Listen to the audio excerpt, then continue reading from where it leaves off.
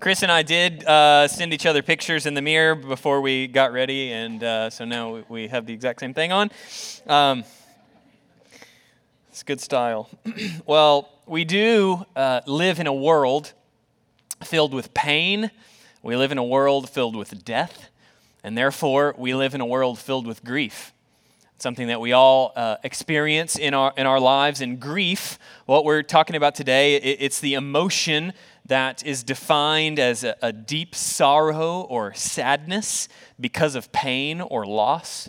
Again, something that we all deal with is grief. We've all lost loved ones, I'm sure. It was 2 years ago, last week, that I lost my grandfather, and 2 years ago on June 1st will be the anniversary of his funeral that I had the opportunity to speak at, and still 2 years later, and I'm sure everybody has experienced this, random waves of grief will hit me. Emily Claire found Knox, this book that we gave to Steve, and it's How to Babysit a Grandpa. It's the cutest little kid's book you've ever seen, and when we got it the first time and I read it, I at the end I just lost it, just weeping tears. It was right after I had lost my own grandfather, and still when moments with grandpas happen, it brings me back, and waves of grief just can rush over at random times, and I know everybody feels that as well. And many of you have lost people. Maybe it was a loss that happened more expectedly. It was kind of, you knew it was coming. But others have lost people more suddenly. Spouses, children, other loved ones, and friends can seemingly just be taken away out of nowhere. And grief it is what results, that emotion of loss and sorrow and just sadness that comes. But grief doesn't only come when we lose people as well. We can have sorrow, we can have grief over the way that things could have been. You know, many of you know our friends Braden and Madison Condre. Braden has actually helped lead worship here a few months ago, and they just had a baby, and his name's Ezra. It's been about 2 months now, and there was complications at birth, and doctors think that he has a brain injury that we're praying that is healed, and I would urge you to pray as well. But Madison and Braden are and the rest of the family, they're grieving. Not because they've lost a baby. Of course, they love Ezra. We all love Ezra. But they're grieving the life that they expected or what they thought was going to be. So there's grief not only in the loss or death of somebody, but there's also grief that can come at the loss of an expectation or the loss of something we thought would happen that didn't happen. So all of these things can bring about grief. And sadness that comes. So grief is a part of living in the world. Grief is a part of living in the world this side of the fall, but this side of the return of Christ. So it's something that we're all going to deal with, this sadness and sorrow that comes from loss. So what do we do with it? What do we do with grief? Well, the Bible, our text today, addresses grief specifically. And you heard it read, 1 Thessalonians 4:13 through 18. And here's the point of the sermon. So this is a direct call from the text, from Scripture, to us as the people today. Grieve with hope, because Jesus rose from the dead and is coming back again. Grieve with hope. Grieve with hope, because Jesus rose from the dead and he's coming back again. Look at verse 13 again with me. But we don't want you to be uninformed, brothers, about those who are asleep, that you may not grieve as others do who have no hope. So here's the first division that I want to see here. That we are to grieve unlike the world. Grieve unlike the world. Now, to kind of get behind what's going on here, it seems that the church of Thessalonica, who was receiving this letter from Paul, it seems that they had some sort of question about what happens to people who have died in their congregation. Right? It seems like they had members of their church who had passed away, and the church is wondering what's going to happen to them whenever Jesus returns. Like, how is that going to work out? And they had some questions about it, and it seems like that is what Paul is addressing here. They believed that Jesus was coming back, but there was some confusion about what's going to happen to Christians who have died beforehand when Jesus comes back. How is that going to go? How's that going to be? And it seems like they thought maybe that these people who had already passed away, they weren't going to be able to participate in the return of Christ.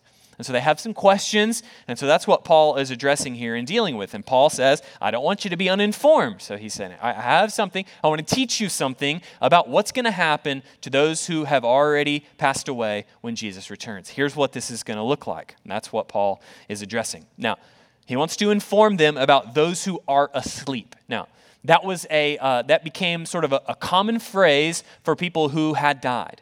And Christians sort of adopted that phrase, those who are asleep, to say that yes, though their bodies have died, though they are no longer with us, at the resurrection, their bodies will awake at the resurrection.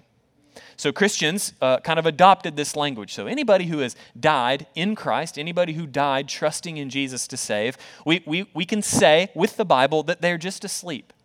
Their soul has departed. It has gone to be with Jesus. Paul says it is far better that I depart so I can be with Jesus. So we know that when somebody dies and then before the resurrection, they are with the Lord in his very presence. And we will be reunited with them, as we'll see in this text. But this is what Paul is addressing. Thessalonians seem to have some questions about it, and so he's addressing their grief. They were obviously very sad that they had lost people. And they're wondering, what's going to happen? What is this going to look like? Where are they? What's going on? When Jesus returns, what's going to happen to them? So they were grieving the loss of members of their congregation, probably members of their family and their friends.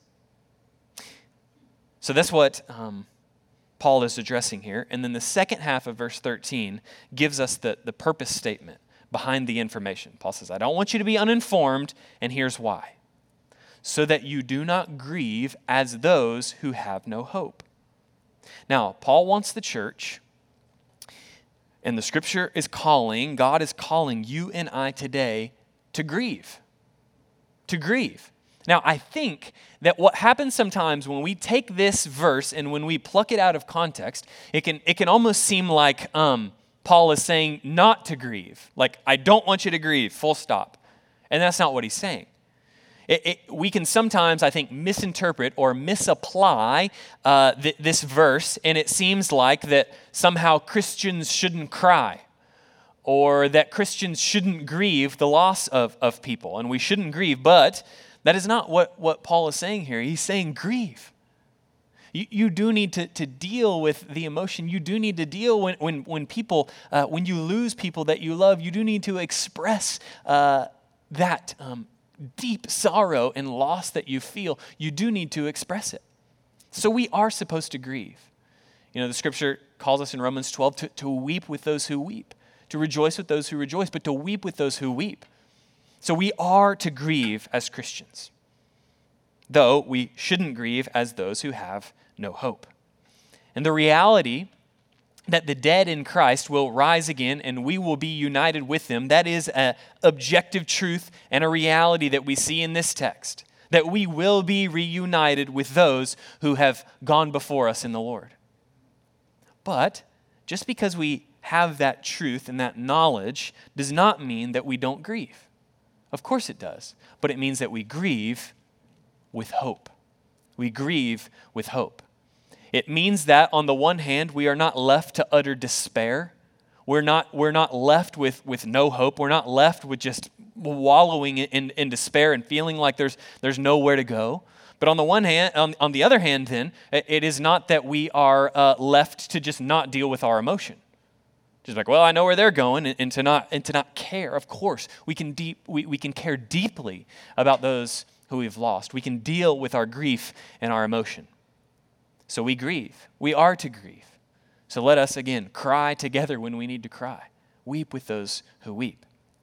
Paul is not saying that we are less sorrowful than the world or somebody that doesn't know Jesus when we lose somebody. He's saying that we have an ultimate hope to anchor us from drifting out into the ocean of despair. We are anchored ultimately in Christ, to not be left out to dry, as it were, in just to wallow in despair. We have an anchor in Christ, and that is ultimately the resurrection. So we need to grieve. The sorrow and the sadness we feel, it's an emotion that needs to be dealt with. We don't want to bottle it up. We don't want to push it down. We do need to deal with it just like all of our other emotions. And it seems that all of us, again, we may be tempted to either suppress our grief on the one hand or be given to despair on the other, but the Christian way is neither. It is to grieve with hope in Christ. And I've had some guys, you may have heard somebody say this, or maybe this is you, and I mean no offense by this, but I've heard people say, like, I haven't cried since I was 12 years old, or whatever. I'm like, yeah, it's probably not good. We should probably, we need to, as Christians, and I think this is what this is saying, we do need to feel what we're supposed to feel. We do need to cry when we're supposed to cry. We are supposed to laugh when we're supposed to laugh. Christians are not unfeeling people. We need to feel it all, but have an ultimate anchor and a hope in Christ. So we grieve with hope. We do grieve. Last observation on this point. Paul is making a contrast between the way Christians grieve and then the way non-Christians grieve. Now, as a thought experiment, in your own experience, do you think that Christians grieve differently than the rest of the world? Something to think about. Hopefully not. Hopefully we grieve as those with hope. But I think something has changed and tweaked in our culture a little bit that is not historically the way that Christianity has actually dealt with death. I'm not picking on anybody, okay? I just want to make the observation, and maybe you've been a part of something like this, but it seems that the world, meaning non-Christians, our culture at large, we really want to ignore death. We really want to act like it's not a thing, and that's why we have like celebrations of life, instead of funerals, where we try and make everything only positive the whole time. Now, of course, we need to have happiness and joy as we remember people that have gone on. We need to be happy and remember them, but throughout history, it has been the distinctly Christian practice to have funerals where we then we celebrate their life, of course, and we remember what they have done, and we remember and celebrate what Jesus has done for them. But also, for Christians, we are to grieve as those with hope. So we grieve, and we, Christians, have the distinct ability and opportunity to stare death in the face, to wrestle with it, to deal with it, to have the sorrow and the grief. But then ultimately, as Christians, we have the ability to say, death, you will not ultimately win because Jesus has risen from the grave. So Christians we have a unique opportunity then to show the world what it is like to grieve, but to grieve with hope. So we grieve unlike the world. And that brings us to verse 14 then. Verse 14. For, or because, so Paul's grounding this again, because since we believe that Jesus died and rose again, even so, through Jesus, God will bring with him those who have fallen asleep. So this is Paul, again, grounding. Here's why we can grieve as those with hope, because Jesus has risen from the dead. Because that is a reality, something that is absolutely true. Because Jesus has risen from the dead, we can grieve with hope. And if you have been united by Jesus by faith, if you trust in him to save, that means that you are spiritually dead and you've been raised to life, and that will be true of your physical body as well, that you will rise again from the dead. This is true of you, unless, of course, we are here when Jesus returns. Now, all of our hope in this life hinges upon the resurrection of Jesus. All of our hope in this life hinges upon the resurrection of Jesus. If Jesus rose from the dead, it changes everything. That's what we see here in verse 14. If Jesus rose from the dead, it changes everything. I can grieve with hope if Jesus has risen from the dead. The resurrection was the key point all throughout the book of Acts. If you read through it, the apostles are constantly, it's saying that they were witnesses to the resurrection. The resurrection was the hinge point. It was the focus of the preaching of the early church. It was the resurrection. If Jesus rose from the dead, then everything changes. Everything is different if Jesus rose from the dead. Everything has changed. It is what they testified to. So, It would follow then, as our faith hinges upon the resurrection, therefore every area of our lives hinges upon the resurrection. Therefore, if the resurrection is true, if Jesus rose from the dead, then it informs my grieving. I can grieve with hope if Jesus rose from the dead. So I have to ask, do you believe that Jesus died and rose from the dead? I mean, really, do you believe it? Because this is the hinge point then of Christianity. Do you dwell on it? Do you think of it? Do you praise God for the resurrection? Do you tell others about it? Are you a witness like the New Testament Christians were to the resurrection? If we believe that Jesus rose from the dead, not only will our grieving be filled with hope, but the rest of our lives will be characterized by hope, won't they? Because it's all going to be okay if Jesus rose from the dead. There is hope in the worst situations in our lives if Jesus rose from the dead, because we know our Savior lives and we are united to him by faith. I can make it through this depression because of the resurrection. I can handle this impossible situation at work because of the resurrection, and I can grieve with hope because of the resurrection. You see, the resurrection changes everything. Now we get to verses 15 through 17, and the division is this: Jesus is coming again. Jesus is coming again. Verses 15 through 17 teaches this. Paul says, "We declare to you by a word from the Lord that we who are alive, who are left until the coming of the Lord, will not precede those who have fallen asleep. For the Lord himself will descend from heaven with a cry of command, with the voice of an archangel, and with the sound of the trumpet of God, and the dead in Christ will rise first. Then we who are alive will be caught up together with them in the clouds to meet the Lord in the air, and so we will always be with the Lord." The main point is this: Jesus is coming again. Let me say, these few verses here are some of the most debated and talked about verses in all of the New Testament. This is where we get the idea of the rapture, okay? That phrase being caught up in the clouds, the translation of the Latin is where we get the word rapture, okay? So this is the idea of those who are alive when Jesus comes being caught up with those who have died in Christ in the clouds, okay? So now, this is very debated, very much talked about, and what Paul, let me just say this, what Paul is very clearly not doing is setting out a timeline of the end times. That's not what he's doing here. He is speaking words of encouragement to grieving Christians.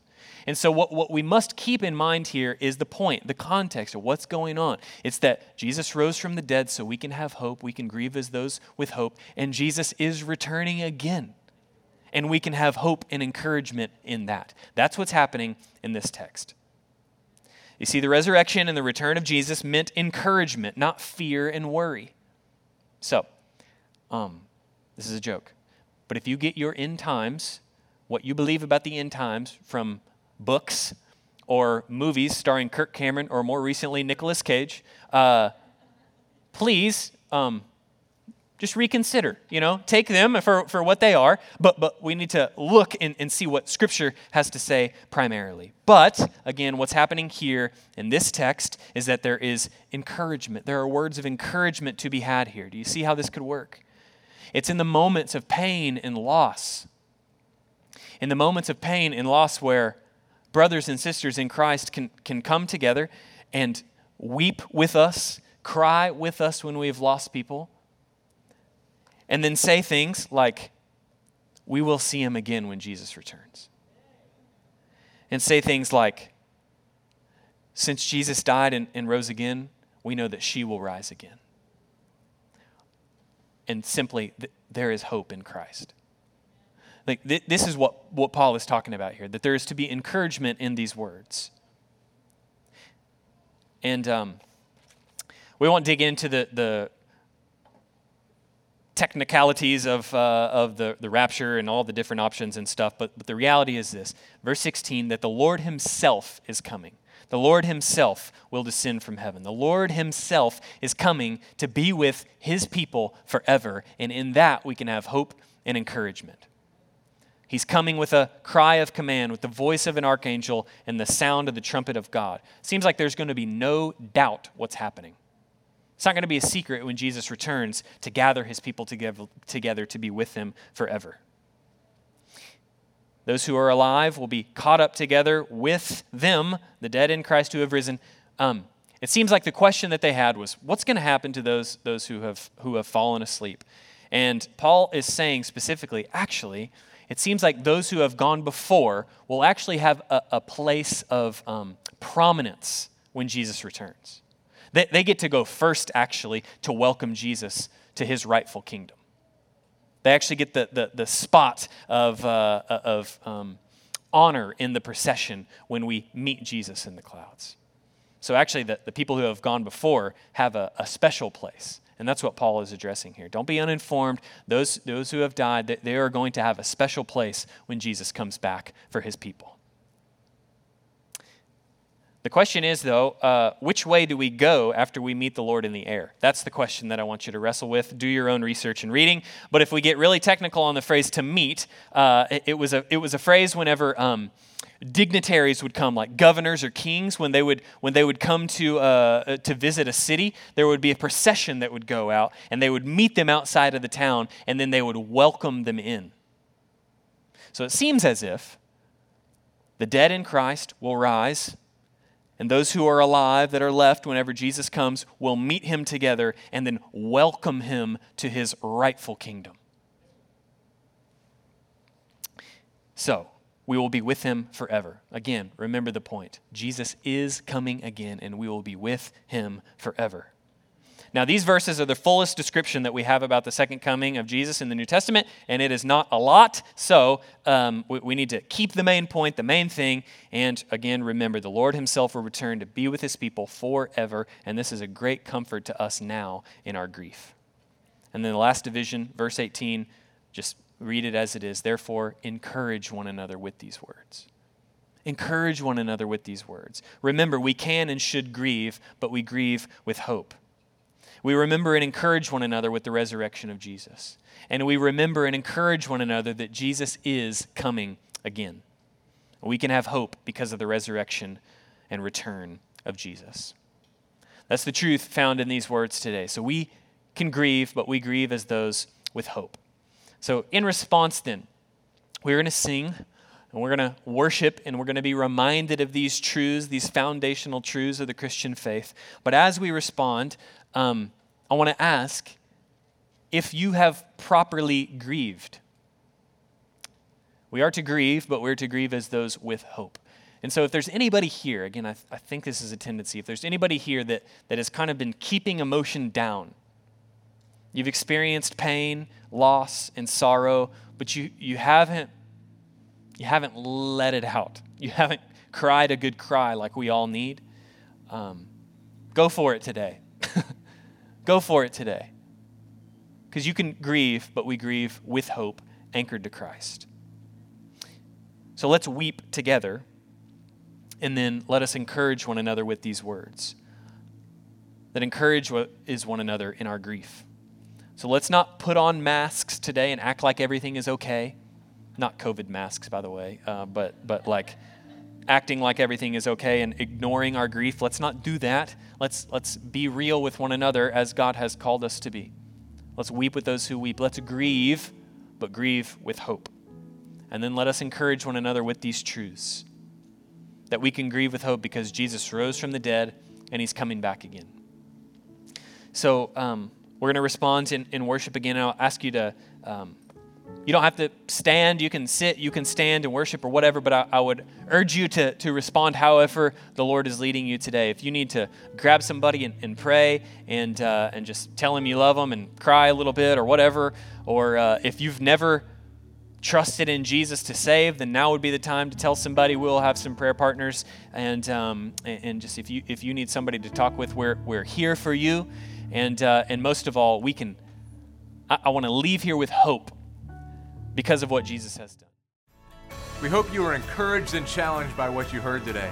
If you'd like more information about Champion Forest Baptist Church, our service times, or how you can get connected, visit us at championforest.org. Thanks so much. Have a great day, and God bless.